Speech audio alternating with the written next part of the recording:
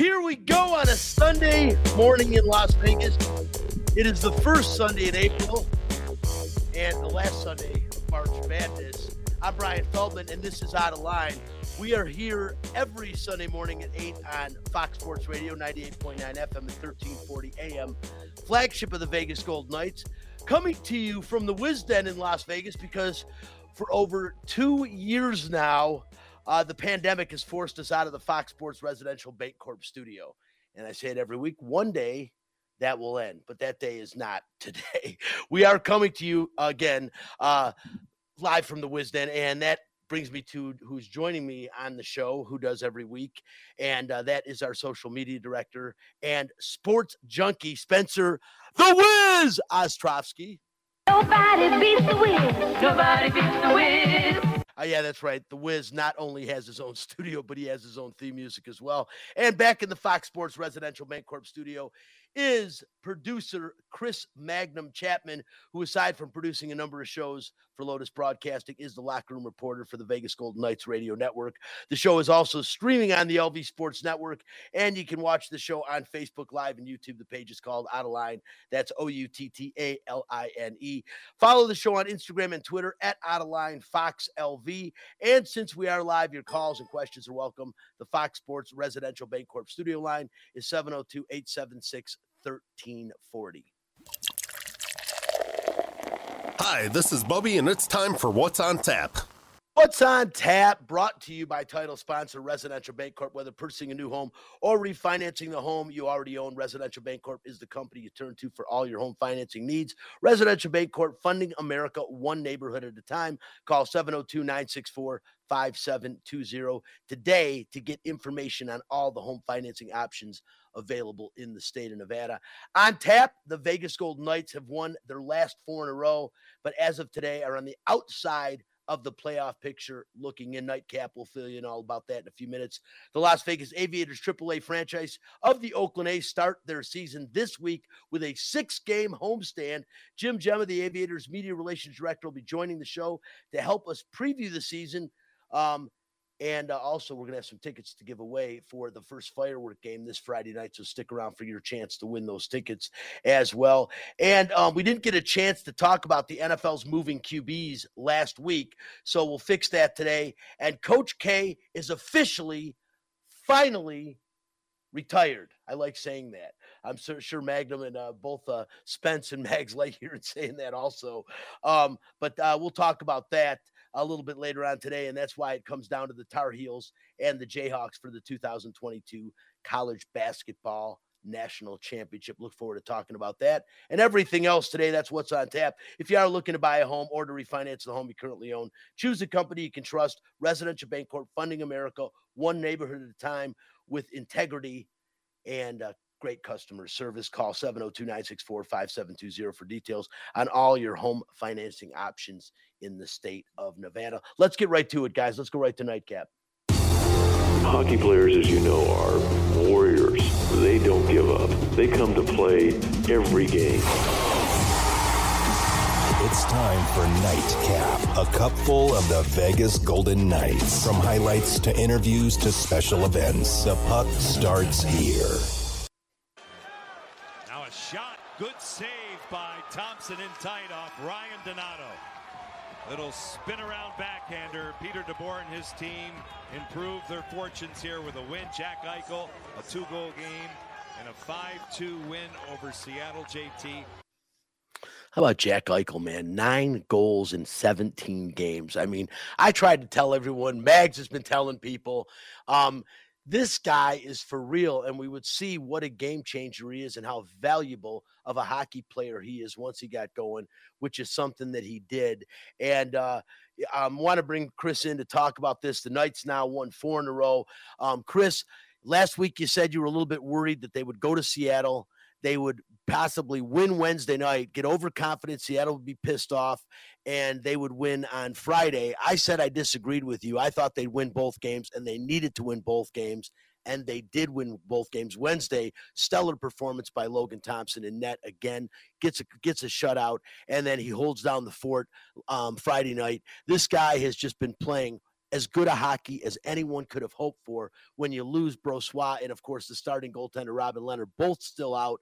And this kid, to me, has earned the second goaltender spot in the postseason, provided Robin Leonard comes back and is able to play and is healthy. So, Chris, fresh off of your Japanese festival yesterday, I saw that you went to that. Pretty cool. And if you look on the screen, you can't see it, but Spencer's got a great picture of you up that the audience gets to see out there that's watching Facebook Live or YouTube. First of all, how was the festival? And second of all, obviously, respond to the talk on the Golden Knights. Yeah, well, the festival was fantastic. For those who don't know, my wife is Japanese, born and raised in Japan, immigrated to this country. So, yeah, we went to that. They actually have two. There's one in the fall and one in the spring. Yesterday was a spring festival. It was a good time. You know, my wife got to see. She's made some friends here who are from Japan, so always great when she gets to see her friends. And, yeah, as far as the Golden Knights, look, I mean, unfortunately, for as well as they've played the last week, they're basically still in the same exact spot that they were a week ago with less they were games. Actually in the playoffs a week ago, Chris. One game, one. Well, yeah, but percentage points, Dallas was ahead of them. So Dallas always had those games in hand. So at this point, it's not surprising that the Stars have surpassed them in terms of total points. They've actually made up a game that they had in hand on the Golden Knights. The problem is the Golden Knights may run out of real estate. They may run out of runway because there's only 12 games remaining in the season. Yeah, it's great you've won 4 in a row, 2 on the road against a bad Kraken team. Today you go up to one of my favorite cities in North America, Vancouver, where you take it on a team that basically is playing for their lives. A loss by the Canucks, and they are pretty much done. A loss by the Golden Knights is a disaster as well. So you have two teams that are essentially playing, I don't want to call it an elimination game. Obviously, anything can happen. But the biggest problem the Golden Knights are facing right now is the LA Kings go up to Alberta after getting blasted at home by these same Kraken on Monday night. They go up to Alberta and they win a game against the against Calgary Flames, and they go to overtime against the Oilers. So they get 3 out of 4 possible points on that road trip. Edmonton, they blow big leads not only against the LA Kings to allow that game to go in overtime, but they blew a big lead on Friday as well, and they ended up winning in overtime. So these are worst-case scenarios for the Golden Knights, not only because these teams are winning, but because they get to overtime, and in the case of the Kings, they got a loser point despite their comeback against the Oilers the other night. So it was the worst possible thing that could have happened for the Golden Knights was the Edmonton Oilers to blow a lead against the Kings, and then the game goes into overtime, and then Edmonton ends up winning it. You would have preferred the Kings to win that game, I think, because Edmonton's a little closer in the standings. You have a game remaining against them. So if you make up that 1 point on Edmonton and then you go to Edmonton and beat them, you control your own destiny. Unfortunately, that's not what happened. So as you mentioned, the Oilers with a 3-point advantage on the Golden Knights. I believe they also have a game in hand on the Golden Knights. They might be even now, but look, I mean, the Golden Knights are basically in a situation where they're going to need to maybe not run the table, but they're going to need to win like 10 of these next 12 games and hope that somewhere along the line, the LA Kings, the Nashville Predators, or the Edmonton Oilers slip up because teams going to overtime. I mean, the other night, perfect example, Edmonton was up 4-1 on the St. Louis Blues, another team the Golden Knights are chasing. Edmonton blows a 3-goal lead in that game, and the St. Louis Blues end up losing in overtime. So things that cannot happen for the Golden Knights have been happening. You know, there's one thing about controlling your own destiny, and the Golden Knights don't do that. They're relying on help from a lot of other teams, and those other teams, not only are they not helping the Golden Knights, they're actually hurting the Golden Knights when they blow leads to other teams that are in the playoff hunt. Look, I mean, my like I said, and I'll emphasize it, this team, they may play 800 hockey down the stretch, and they still may not get to the playoffs just because they may run out of time. They may run out of runway. And, you know, I just want to put it out there, and I may have said it last week, but this idea that the Golden Knights are purposely keeping their best players on the injured list to save up money for the salary cap is ridiculous. This team needs Mark Stone. This team needs Riley Smith. They got a boost earlier in the week when Brayden McNabb came back, but they need their best players. Max Pacioretty, they need him. The reality is the players that they have had step into those roles, I mean, Evgeny Dadonov, he had a phenomenal March. I believe he had an assist on Friday night on one of the Eichel goals. Look, Jack Eichel, that's why you go out and trade for him. That game against the Kraken on Friday night, you go out and you get Jack Eichel just because he totally took control of that game. I mean, even some of the younger guys, Jonas Rondbjerg, he's had a quiet season, but he's played really well for a guy who maybe 2 years ago we never would have thought would be with the big club.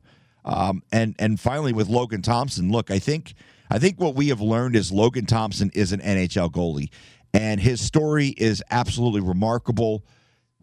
Played Canadian college hockey, and he was actually cut from the Brandon Wheat Kings, which is a team that was a junior hockey team owned by Kelly McCrimmon, who of course is a general manager of the Golden Knights.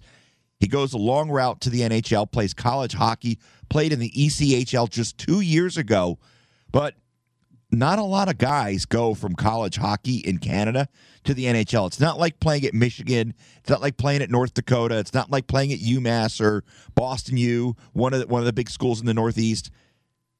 Generally, Canadians who play Canadian college hockey don't go to the NHL. So Logan Thompson, great story. And what you've learned, I think, from Logan Thompson is he is a more than capable NHL goalie. I'm not going to say he's the number one goalie, but I think what we've learned is the Golden Knights are going to need to trim some salary in the offseason just because of the fact that, the salary cap's only going up $1 million, but they're going to have to try to re-sign some guys.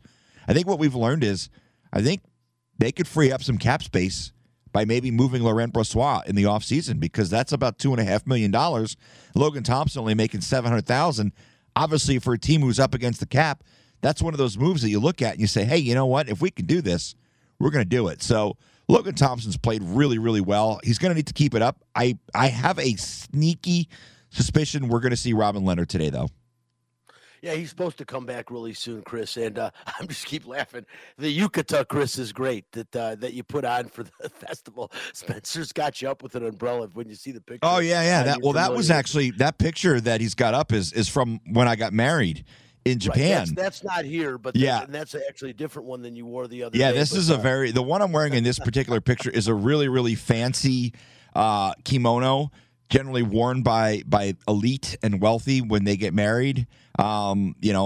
This is obviously tradition. Now it's worn by, any guy can wear it. But back in, the Edo period, that was when the elite and wealthy would wear a kimono like that. I don't know what they call that little puffy thing that's around my chest, but it was kind of cool.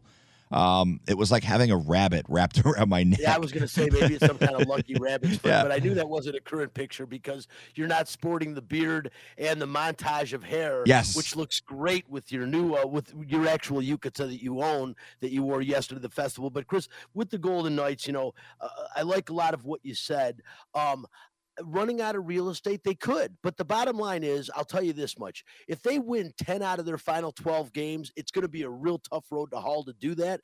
But if they do, they should get into the playoffs. But, it's all going to depend on other teams. Like you said, they don't control their destiny. Dallas still with 3 games in hand. Edmonton does still have a game in hand, as does Vancouver. So those are all worrisome things. 3 out of the next 4 games are against Vancouver. One of the two could eliminate the other one by simply winning out in those 3 games. And, of course, in between, you've got Arizona coming up this week as well. I say that you look at this week coming up, Chris, you've got, 3 out of their last 4 games, the next 4 games I said are all against the Canucks, but they play Vancouver this afternoon on the road. They come back home to play them again Wednesday night. Then Saturday they're home against Arizona, then back to Vancouver again. It's a little bit of travel, but to me, Chris, all 4 of those are winnable games. It's very hard, I know, to beat to beat a team 3 times in 4 games, that's going to be tough. But the bottom line is this team has to be tough now. They've got to really reach deep. They've got to show the intestinal fortitude that we know that they have, and they've got to keep winning. Robin Leonard coming back is great, provided he plays well in net, and he's going to be expected to do so, especially how hard Logan Thompson has worked to keep this team in it. I agree with everything you said about the guy. I do think they move Laurent Brossoit next year. That is about $1.3 million they save in salary cap. And I'll tell you what, Logan Thompson's going to find his way onto an NHL roster, maybe eventually be a starting goaltender from what we've seen him play. He has shown that he can play night in and night out and be successful. He really has shown consistency, which is something we haven't seen in net this year from the Golden Knights. And Logan Thompson has done that, especially in the last 4 outings. And that's huge. And he's kept them in games. Even a couple of games ago, he's kept them in the game when they've needed to and made some big saves in regulation, in overtime. I like what this kid's doing. But yeah, to win and to go anywhere in the Stanley Cup, they have got to get back Mark Stone. They've got to get back Riley Smith. They've got to get back Max Pacioretty. And obviously they're both, both goaltenders. They have them available, and even William Carey and Brett Howden, 2 guys that are invaluable to this team going forward. You need the physical presence of a guy like William Carey that can also score goals on the ice for this team moving forward in the playoffs. I think they're going to be okay. I think somehow they will find their way into the playoffs, but I don't know. You want to end up the 8th seed and staring at Colorado as your first round matchup. Well, the alternative is Calgary, who I had this discussion on the VGK Insider Show with Ryan Wallace a couple weeks ago, where he made a pretty compelling argument that you would rather play Colorado than Calgary, for the simple reason that, A, you eliminated Colorado last year, but B, you look at the games that they've played against Colorado this year, they've played a hell of a lot better against the Avalanche than they have against the Flames. The Golden Knights don't win in Calgary. That's just the reality of the situation. So I do think plus there's a ton of pressure on Colorado. There'd be no pressure on the Golden Knights. I think I'm of that mindset that you'd also rather play Colorado. The problem here, Brian, is I don't think if they make it, they're going to make it as a wild card. I think if they make the playoffs, it's going to be because they caught Edmonton. And I don't think they're 6 points behind the Kings right now. The Kings do have a game in hand. The problem is you don't have any games remaining against the Kings. We actually have a game in hand. We actually have a game in hand on the Kings, Chris. The Kings have played 71. We played 70. Golden Knights have played 70. So you have that. But the problem I see is you don't have a game against the LA Kings. The good news for the Golden Knights is I think that the Edmonton Oilers have a pretty tough schedule coming up, and the Kings and Oilers actually do play each other again on Thursday. But that game is in Los Angeles. They also play the Flames in Los Angeles this week. But the Kings coming up, they've got a pretty tough schedule. The next 3 out of their 4, I'll throw out the game against Chicago. That's not they'll beat the Blackhawks, but you've got the Oilers, the Flames, the Wild, and then you've got the Avalanche. So 4 of the next 5 games for the Kings, that's going to be their season right there, because if they go 1-3 in those 4 games, all of a sudden the Golden Knights are right there on the doorstep. But I think the best path of resistance for the Golden Knights is going to have to be catching Edmonton or the Kings, because I do not think that they're going to finish ahead of the Stars or the Nashville Predators. It'll be tough. And, the thing is, the problem is the Kings are 6 points ahead. That's 3 full games if you look at it, and that is really tough to catch. They do have 1 game in hand. The Kings do have maybe a little bit of a tougher schedule down the stretch. But you're right. I agree with you. You want to catch the Oilers, and if you catch the Oilers, you're not going to see the Flames or the Avalanche in the first round, which is ideally what you need to get by either one. Because I'm not going to disagree. I think Calgary, without question, is the toughest matchup based on what has happened this year with the Flames. However, do you really want to play a team, the only team that's over 100 points right now in the NHL? Yes, there's a lot of pressure on the Avalanche, but I also think the fact that the Golden Knights ousted them from the playoffs last year, when a lot of people felt the Avalanche had the best chance to win the Stanley Cup. I think that actually hurts the Golden Knights more than helps them, because I don't think they want to lose 2 years in a row. That there's pressure on them not to do that, and I think that's going to be a little bit difficult. But again, I think the Golden Knights have a shot, as you do, Chris. And I think if they do get into the playoffs and you do get Mark Stone back, you do get Max Pacioretty, Riley Smith, William Carrier back, Brett Howden, Robin Leonard. Wow, all I can say is this is one of those teams that's one of the lower seeded teams that everyone is going to be fearing, especially with the playoff experience the Vegas Golden Knights have. I mean, they made the playoff every year in their existence. That's going to be a tough out. No one will want to see them in the playoffs. So I'm sure the entire National Hockey League teams that will be in the playoffs would like to see them history.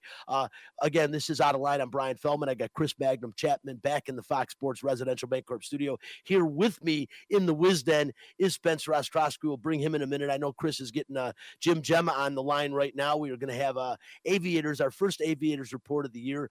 The Las Vegas Aviators, of course, the AAA franchise of the Oakland Athletics. And here in Las Vegas, there's been a lot of talk about the Oakland A's. Will they come here? The guy that's going to be joining us in a minute will let you know. Probably not. Don't get your hopes up for that. People still talking about that all the time. I listen to Jim Gemma. He kind of fills me in. I think he's got his finger on the pulse of what's going on there a little more than we do. So I'm going to lay that one to him. But if you have not been out in the 2 years, 3 years that it's been in existence to Las Vegas Ballpark, it is one of the nicest minor league facilities in the entire country. It is unbelievable. It has major league appeal to it, a pool. It is a really cool event, and it's something that you've got to see and go check out. And even in the heat of the summer, man, I love it. There's ways to cool off out there, some great and again, it's in a perfect location. After the game, plenty of stuff to do all around the ballpark. And I recommend, if you haven't seen it, go out there, especially on something like Firework Night, that when Jimmy joins the show in a second here on Firework Night, they have the fireworks out there. Spencer, I know we've been out there to a couple of games. I've been out there to several, actually, but how much do you like that place? I mean, Cashman was really cool. And Cashman was in old downtown Las Vegas history. You would pass the Neon Museum when you went there.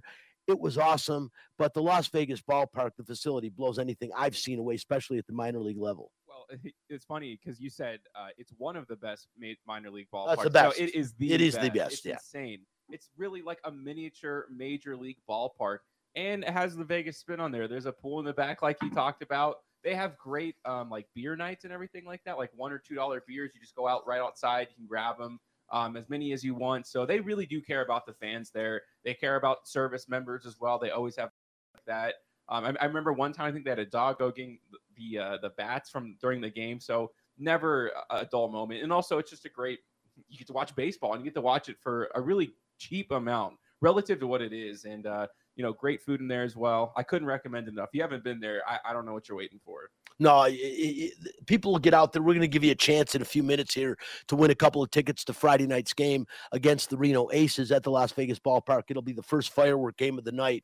And I'll tell you, after the game, to sit there and watch fireworks, it was cool at Cashman Field. It is ridiculous it's ridiculous at the Las Vegas Ballpark. Just a really cool facility. We got Jim on the phone?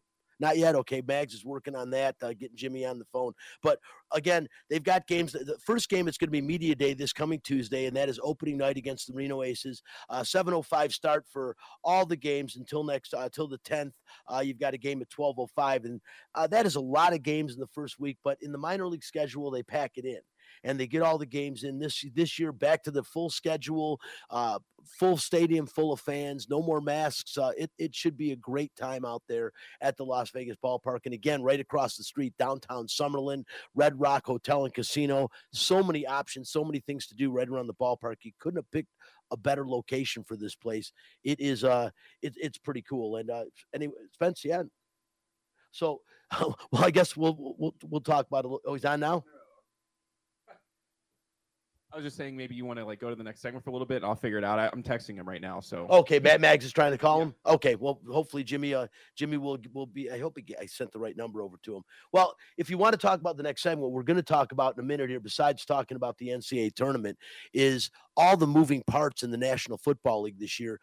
The quarterback position mainly. I don't know that we've had as many quarterback changes in one season, Spencer. I don't remember the last time we did, but if you look teams that will have new quarterbacks, Atlanta, Cleveland, Denver, Pittsburgh, Seattle, Washington, a lot of new quarterbacks, some huge contracts being signed. And I'll tell you what, there's a decent amount of NFL quarterback prospects coming out of college this year. And, maybe nothing like last year. He's on now. Okay, well, let's switch back over. We'll come back to the NFL quarterbacks. Let's grab Jim Gemma real quick. Las Vegas Aviators media relations director, great friend of the show, a personal friend of mine. Every time I see Jim, I'm laughing for a reason. Jim's got some sayings that, but we're going to move the goalpost today. Jim, welcome to the show. Thanks for having me on, Brian. Sorry for the delay with my iPhone. I apologize, but thanks for having me on. Oh, of course, no worries, Jimmy. We will figure out a way. You know, we between me, Magnum, and Spence, we talk enough to carry us. But Tuesday, you've got the media day, the opening day for the Las Vegas Aviators. Looking forward to it again. Full season this year, and it starts right off great with 6 home games right off the bat. Yeah, like I heard you earlier. You know, back to the traditional April start with the Pacific Coast League. It'll be a 150-game season, so I don't think we'll ever get back to total normalcy, but we're pretty close now. Yeah, so many games, and it's such a great venue, Jim. What is the response you've had since you've moved to Cashman when people come and see this ballpark? Because Spencer said, I remember it wasn't too long ago that Cashman Field was getting criticized for the grounds crew. They picked that up, and next thing you know, they turned that around. But now you go from Cashman to the Las Vegas ballpark, and as Spencer said, the nicest minor league facility in the entire country.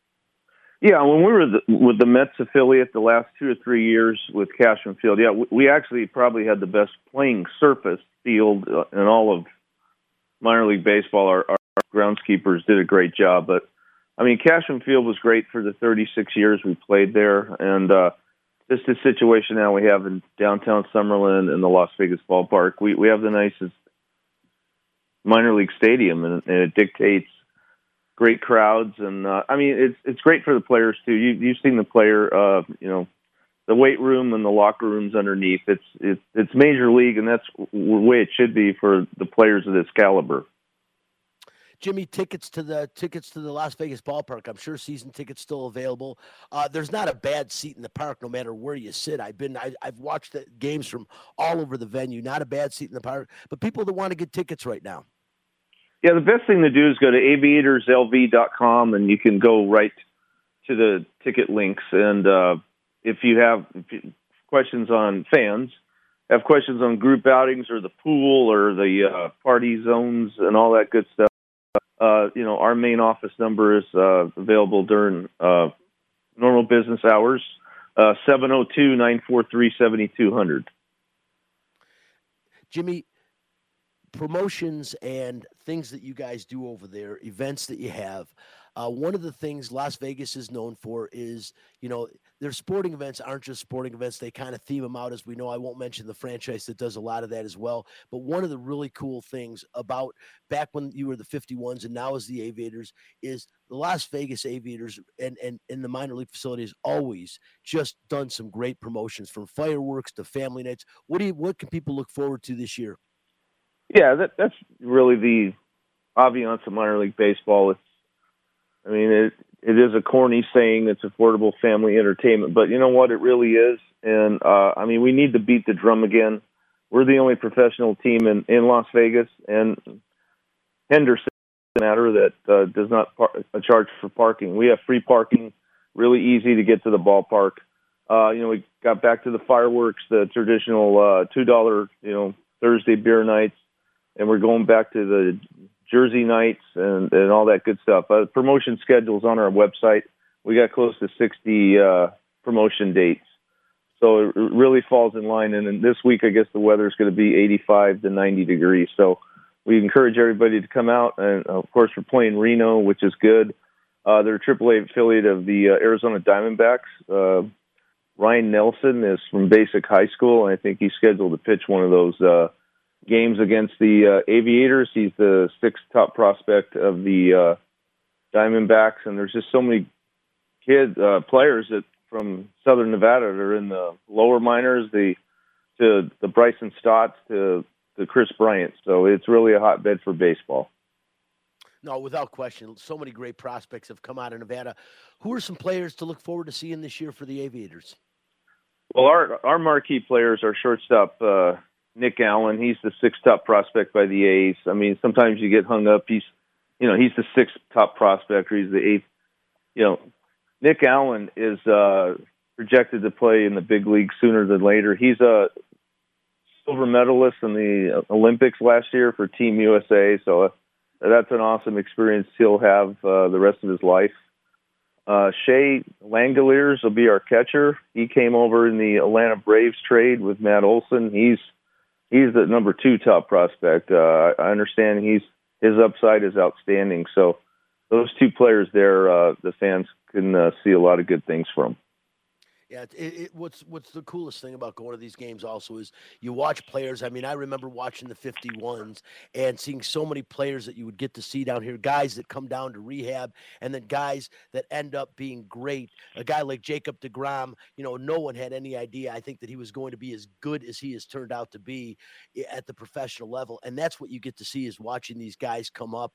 It's so much fun, and it is really cool, especially if you're a baseball fan. There's nothing like it. Jimmy, final question. I know this one bugs you, but we get asked all the time. I constantly get told by people, oh, the Oakland A's are coming to Las Vegas. I'm like, listen, they're not. Jimmy, what do you have to say about that? The A's are coming a week from Tuesday. There you go. No, I'm just kidding. Our media, and it's really got legs. Obviously, it's in the city of Oakland's hands now, how they want to handle this Howard Terminal project. We'll just see how everything plays out. We all know we're probably going to get an NBA team here sooner than later. The MLS is coming. If it's not the A's, I mean, down the road, I'm sure we're going to get a Major League Baseball team, but we'll just see how this Oakland A's scenario plays out. It's basically in the hands now of what's going to happen with the city of Oakland. The Howard Terminal project looks great. That ballpark is beautiful with the renderings. But, the A's have been there since 1969. So, it'll be interesting to see how things play out over the next few months. Yeah, we will. And I've said, eventually, obviously, based on the populace alone, we're definitely going to see the NBA, the MLS, and eventually we'll see Major League Baseball. But I think that will be the last of the professional top sports that we see come to Vegas as far as the highest level. But the Aviators, don't get this wrong. They are a professional baseball team, AAA, and as good a ball as you're going to see. It's a great time. Jim Gemma, Media Relations Director for the Las Vegas Aviators, friend of the show. As always, Jim, appreciate you joining. Brian, thanks for having me on. See you soon out at Las Vegas Ballpark. Absolutely. We'll see you out there on Tuesday. And again, right now, if you want to give us a call, 702-876-1340. We got a pair of tickets for Friday night's game against the Reno Aces. That will be the very first firework game of the season. We got those 2 tickets for you if you give us a call right now. Guys, moving over. Spencer, go ahead and hit it. No, actually, that comes in a little bit. We'll do the NCAA in a minute. Real quickly, I did want to go back to the quarterback situation. I know you kind of shook your head, Spence, when I asked you about the prospects coming up, the quarterbacks this year. I actually like a couple of these guys a lot. Right now, just to let you know, and we all know, the projected quarterbacks for the new teams, Marcus Mariota, the backup for the Raiders the last couple of years, went to Atlanta as Matt Ryan departed. I don't know that Atlanta's not going to be looking for another starting quarterback. Mariota, obviously that it was the hopes for the Tennessee Titans for a while. He had some good moments there, but he came to the Raiders, backup for Derek Carr, every now and again got into a wildcat situation, but I don't know that he is an everyday quarterback in the NFL. I think he's a very serviceable backup. I don't think Atlanta's going to go too far if they're resting their future on Marcus Mariota, but right now, supposedly, he's the guy we all know about Cleveland and the $230 million 5-year contract that makes me sick, signed by Deshaun Watson of Cleveland. We still don't know when it's all said and done, after he faces civil lawsuits from 22 women who allege he sexually assaulted them and misconduct. And there's still questions about his availability. We'll see what happens, but Cleveland has sent him a ton of money, ton of guarantee money. And again, I don't want to go too much into that till the allegations and everything plays its way out. Denver, obviously, Russell Wilson will be the starting quarterback for the Broncos. I have some big-time Bronco friends that are Bronco fans, and they're super excited about it. I would be too. Russell Wilson, one of the most serviceable quarterbacks in the National Football League over the past decade, Super Bowl champion, been to the Super Bowl a couple times. And I think Denver, with the defense that they have, They did lose one of their most significant players to the Los Angeles Rams last year. I still think the Denver Broncos are pretty formidable on defense, and I think Russell Wilson will improve that team dramatically. We saw they jumped up pretty high as far as postseason aspirations go, and again, just making the AFC West maybe the most competitive division in the National Football League. Now, next year, you look at the 4 teams in the AFC West, all 4 of them are good enough to be playoff contenders now with Russell Wilson joining the Broncos. Pittsburgh, Mitchell Trubisky, not going to be the starter in Pittsburgh. Believe me, they will be looking at the rookies coming out. And Seattle, same thing. I don't think they're really expecting Drew Lock to take them anywhere. So I imagine they'll be in the market as well. And Washington went out and got Carson Wentz. I got to believe there's a short leash on this guy. He just has not been able to get the job done. Since the great year he had in Philadelphia, he has not been the same quarterback since he went down with that injury. I don't know if he ever will be again, but we'll see. It's going to be interesting to see all these guys. And, of course, Matt Ryan, the quarterback now in Indianapolis again. All these moving parts, Spencer. But why don't you like the prospects? We'll talk about them in a minute. We talked about the moves. But why don't you like the guys coming out of college? Well, I think there's a reason that they're likely – I'm not going to say for sure, but there likely isn't going to be a quarterback taken in the top 10 for the first time since, I don't know. I'm not saying that these guys won't someday possibly, be starters in the league, but I don't see any of them outside of maybe Pickett, which people think that, he played for Pittsburgh. He literally played college ball in the same stadium, so he wouldn't have to even barely move his locker or his stuff, and everybody obviously wants that to happen. But outside of that, you got Matt Corral. I'm an Ole Miss fan, obviously, so I like the guy a lot. But once you start going down the list, it's a lot of raw talent. And I think that's probably been a more popular trend as of recent, outside of maybe the top 2 picks, which we've seen all the time. These guys are sitting behind. We saw the 3rd overall pick last year for the 49ers.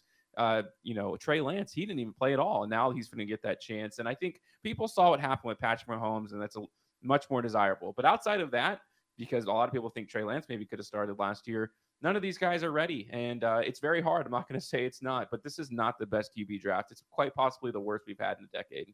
Well, it could be, and it could end up being a really good draft. And why I say that, Spencer, is NFL prototype quarterbacks now are guys that can get outside of the pocket, guys that can move and make things happen on the run, a la Patrick Mahomes, a la Josh Allen. That's the kind of quarterback, that they're looking for right now. And I would agree. I would say Kenny Pickett is probably the most NFL-ready quarterback out of Pittsburgh right now. To me, he's got the best vision of any quarterback coming out of college. His ability to see the whole field, not just half reads. He is great at identifying where the safeties are at, and he figures out ways to get his guys open. He's able to find his 3rd and 4th options, which in the NFL is going to be huge. I know the game's going to speed up a lot, but that's his upside. I think he's the best quarterback coming out of the draft. And the guy you didn't mention, I'm not going to say Matt Corral. I've got him as 3rd. I have the number 2 quarterback as Malik Willis coming out of Liberty. He played at Auburn originally, transferred to Liberty in 2019. To me, he's got the best arm in this draft. We saw it in college. We saw it at the Senior Bowl, and we definitely saw it at the NFL Scouting Combine.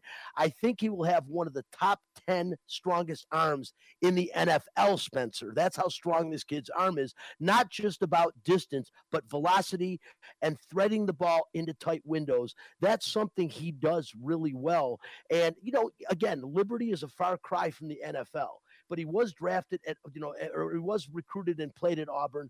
This kid has the skills. And then you talked about Matt Corral. Rumors are the Steelers like Corral, the Texans like Corral, the Seahawks like Corral, all interested. He is a guy that I also think is potentially NFL ready out of Ole Miss. Lane Kiffin just can't talk enough about this kid. We'll see. 4th, I've got, how about Desmond Ridder out of Cincinnati? I wasn't too thrilled about him. I have been trying, but to me, he is the best outside the pocket quarterback in the draft. 28 career rushing touchdowns at Cincinnati, 2-time AAC Offensive Player of the Year.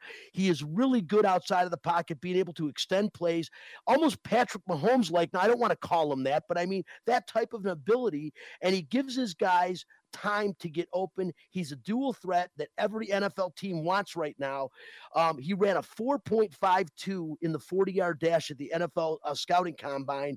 And again, he can impact the game, not just playing outside the pocket as a passer, Spencer, but getting outside the pocket as a rusher as well. And to me, that makes Desmond Ridder a very good prospect, a guy that could sit behind somebody and learn. And then another guy that people aren't talking about, I view him as a 5th rated, and that's Sam Howell, the quarterback at North Carolina. A kid, he is to me the best deep passer in the draft, and he is mobile. He look at his rushing statistics, 828 yards last year, 11 touchdowns on the ground. This guy is another dual threat. And even though these quarterbacks might not be as highly rated as ones we've seen come out of the draft, this is now what the NFL is looking for. Dual threat quarterbacks.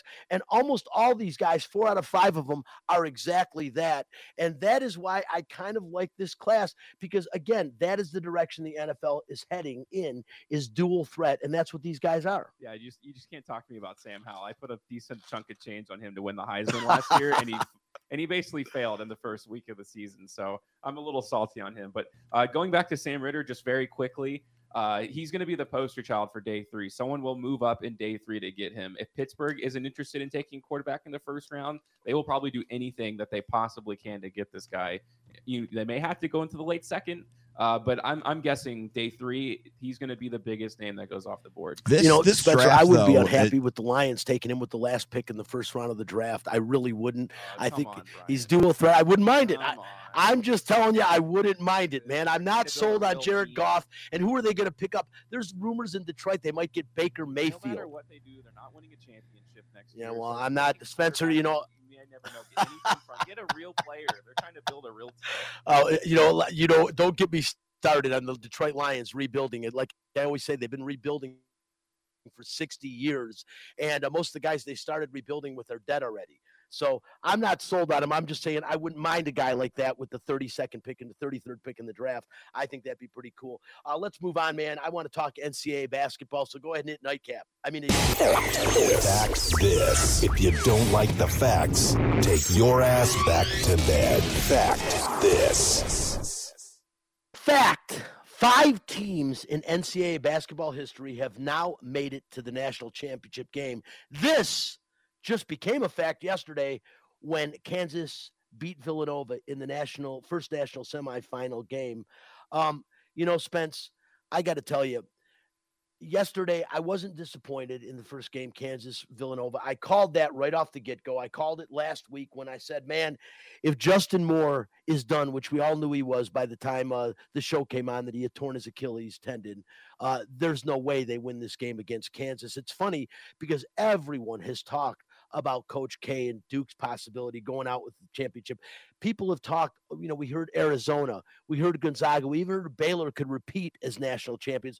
For some reason, the Jayhawks, with 3 losses on the season, winning the Big 12 championship, the co-champions of the Big 12 with Baylor, winning the conference tournament, and then no one's still talking about how good this Kansas Jayhawks team are. I'm telling you right now, my opinion, especially with the ankle injury that I think is much more damaging than people know to Armando Bacot, I think that this is going to be the year of the Jayhawks, and they're going to cut down the nets on Monday night. I don't know how everyone's been sleeping on this team. This team is big. They're physical. They hit big shots at the right time. And Bill Self, come on, man, one of the best coaches in the country. Granted, he's only got 1 national championship under his belt, but he's been there 3 times. This guy is really, really good, and this team is really, really good. I don't know how we're sleeping on the Kansas Jayhawks, but the big game yesterday, and as a matter of fact, Spence, if you've got the sound of Bill Self after the game talking about this win and coming up on Monday night, because his team didn't go there to get to the championship game. They went there to win it. Obviously, we're having the time of our life. The kids are having a blast. But I think that they came down here to win 2 games. I think that's how I feel it's been all along. And, there's no guarantee just because you feel that way that you're going to play well on Monday. And you're probably going to need to play very, very well in order to put yourself in position to win whoever we play. But I just like the mindset that whatever isn't enough. And I think it started by in the Big 12 getting a piece of the championship. Well, that didn't mean anything. We got a piece of it. So we had to go validate that to see who the best team was in the league in the tournament. And then since we've been in the tournament, it just seems like no matter what has been put in front of these guys, they just seem to respond to the situation. Yeah, they sure do. And like I said, the Jayhawks look so tough. I mean, Brown with that big three late in the game, he hadn't really heard of the guy, and he or heard him doing much in the game. And then at the end, he comes through with that monster turnaround triple. I mean, this team is stacked from top to bottom. So long, so good, so technically sound. Spencer, the Jayhawks, they're a number one seed for a reason. And again, out of the 4 number one seeds, they were the least talked about. And I'm really surprised about that because, I liked Arizona. I'm not going to say that. Mag said that before, one of the teams to look for, but I don't know how Kansas has kind of flown under the radar until now. And here they are in the championship game. They scored the first 10 points of that game. They led by as many as 19 in the first half. But, again, Villanova without Justin Moore wasn't the same team. We knew that was going to happen. Again, Kansas now, their 10th national title game in program history, 3 national titles, the last one in 2008. But they could be very well cutting down the nets, as we said, coming up. And again, as I mentioned when I started Fact This, only 5 teams have been to 10 or more national title games. UCLA 13, they still lead the way. This is North Carolina's 12th, 1 game now behind UCLA. Kentucky's been to 12, Duke's been to 11, and now Kansas heading to their 10th on Monday night. And talking about going to the other national title game, Spence, North Carolina and Duke. I mean, it's amazing in the history of these 2 programs. 2 of the winningest programs in college basketball history have never, ever played in the NCAA tournament. So what a way for Coach K to go out against his number one nemesis, number one rival, the 2 teams on Tobacco Road that always mix it up. They ruined Coach K's final game at Cameron at Duke, and they ruined his chance for his final national title, although he did get to the Final Four, 13th time. Unbelievable accomplishment. But I'm not unhappy that North Carolina took him out. I actually hate the Jayhawks because Michigan State has a bad history against them in the NCAA tournament. So I am pulling for North Carolina in the game. Why I'm wearing my Jordan shirt again. I don't have any North Carolina gear. I don't like them that much. But, this North Carolina Duke game was everything we could have expected of it. It went right down to the wire. And after the game, Coach K talking about his guys, talking about his career and his final game of his college coaching career, which, like I said, is probably the most epic college coaching career in history. And is he going to be the GOAT over John Wooden? I don't know, but a lot of people will say he is. This Wooden. How about what Coach K had to say after the game? A youngster doesn't leave this locker room thinking that he lost the game. Collective responsibility, win and lose together, and we've loved coaching them. This has been such a good group, and I feel for them. But also congratulations to North Carolina. They made some big plays, and they're a really good basketball team. So it's not like, it's a heck of a game.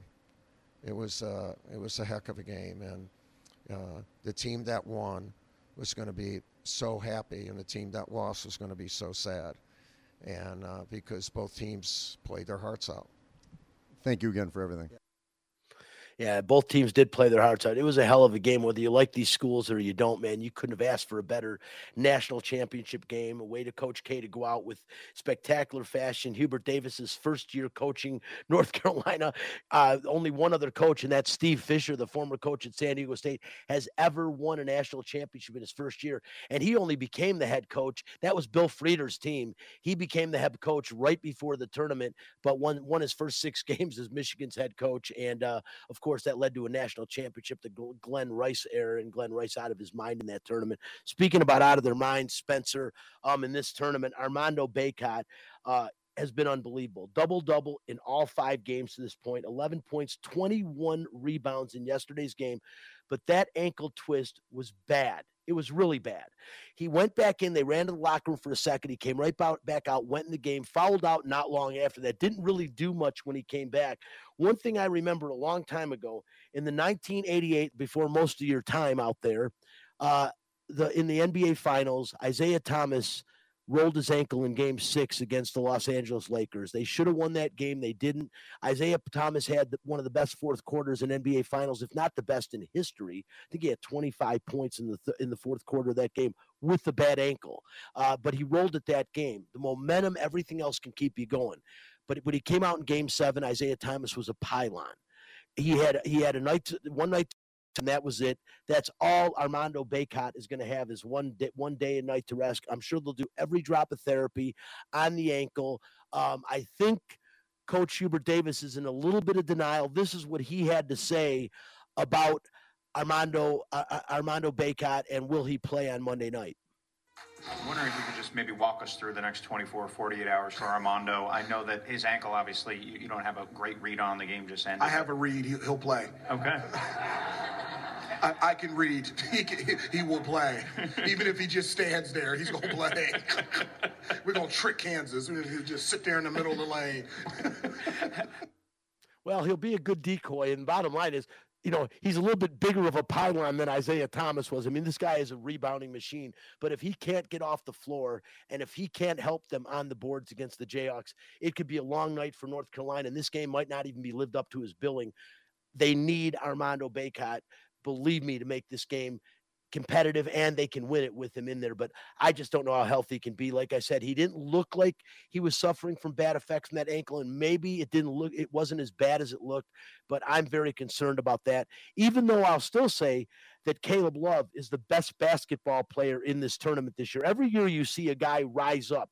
Last year it was Johnny Juzang of UCLA, who just carried UCLA from a play-in game to the NCAA semifinals. But this is a little bit different. Caleb Love is a ridiculous player, and boy, did he wait to all of a sudden to show his wares. He has had his highest scoring games this season in the tournament. It started with 23 points against Marquette in the first round. In the semifinals, or I should say the Sweet 16, 30 points against UCLA. And how about yesterday, 28 more points for Duke, especially down the stretch. He was unstoppable. This guy, Mags, and I'll ask you, Chris, because I know you watched these games yesterday, but this guy, unbelievable. Caleb Love can play from the perimeter. He can take the ball to the hole, and I don't know that there's a better defender on the court than Caleb Love when he's playing his best game.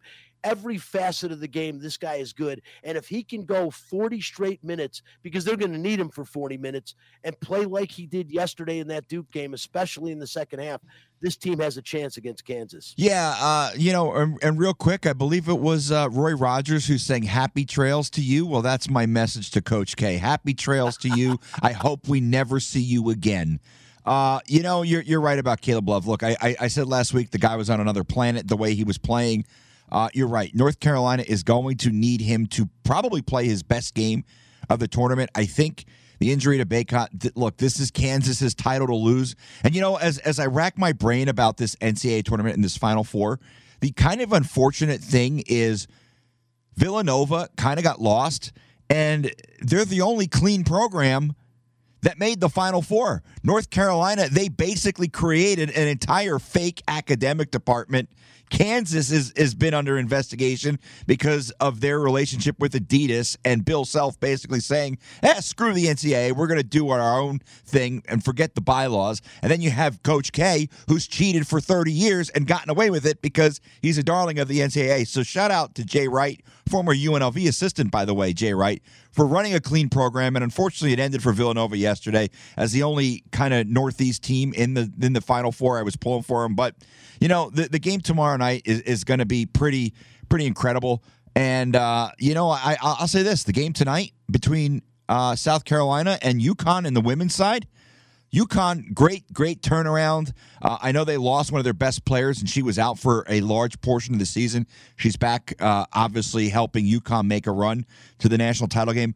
I love Asia Wilson, so I'm going to be pulling for South Carolina in that one. But I'm a big Gino Auriemma fan as well. But I'm really hoping that turns out to be a great game as well. But yeah, I think for Carolina and Kansas, it's certainly going to be one of those all-time great matchups because you get two of the greatest programs in the history of college basketball. Kansas, of course, has a very, very long tradition going all the way back to Wilt Chamberlain, and North Carolina, fantastic history as well under Dean Smith.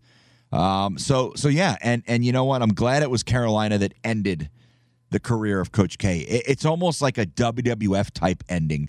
No Disney ending. Chris, real quick. No fraud cutting down the nets at the end of the game. No, Listen, we're out of time. I'm just going to tell you. I'm saying Jayhawks. Spencer? Yeah, no way. Yeah, definitely Jayhawks. Yeah, rock chalk Jayhawk, yeah. Yeah, I think Magnum thinks that way too. Last thing I'll say, we're out of time. Tiger Woods' game-time decision to play in the Masters, and defending champion Hideki Matsuyama suffering with shoulder and back problems, but he says he's going to play. Listen, we're out of time. This is Out of Line. I'm Brian Feldman. Want to thank Jim Gemma, Media Relations Director for the Aviators, for joining the show. Chris Magnum Chapman back in studio, and of course, Spencer the Wiz Ostrowski for co-host and our Media Relations Director. Back next week. Looking forward to it. We will see you then. Bye-bye.